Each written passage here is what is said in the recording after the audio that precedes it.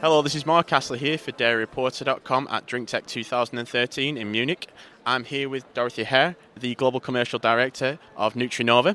We're here today speaking with Dorothy about the company's new sweetener, Chorus.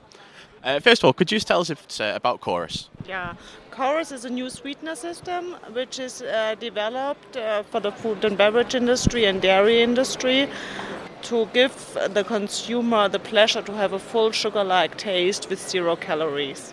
At the moment it's tested in different flavored milks like vanilla milk, strawberry milk, chocolate milk, but also in fruit yogurts, like strawberry yogurts or raspberry yogurts where you have food preparations, and also yogurt drinks.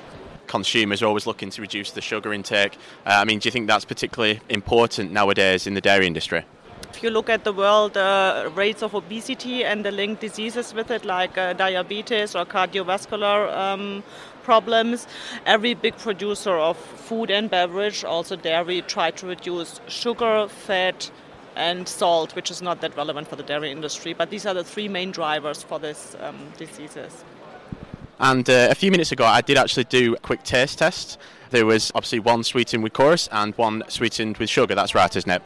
And now we're going over to Dr. Alex Schmerz, who's going to tell us a bit about why I chose the Chorus sweetened one.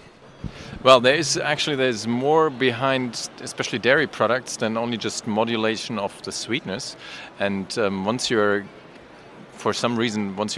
touching the protein sector, we find that there are very positive interactions between our modulator, which was first of all developed for the sweetness optimization, and any kind of protein basis.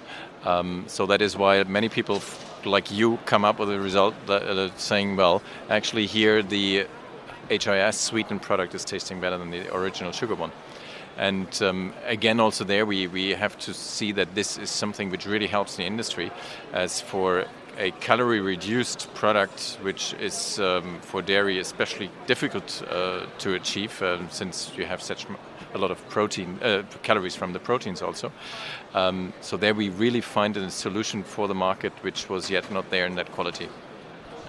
And obviously there's that age-old issue with artificial sweeteners of the bitter aftertaste. What did you do differently to overcome that issue? We are looking intensely in what exactly is happening on the tongue in terms of receptor molecule interactions, and these guide us also to the right principles to use for that new sweetening system. Okay, brilliant. Well, thank you to both Dorothy and Alex for your time. This is Mark Astley reporting for DairyReporter.com at DrinkTech 2013 in Munich.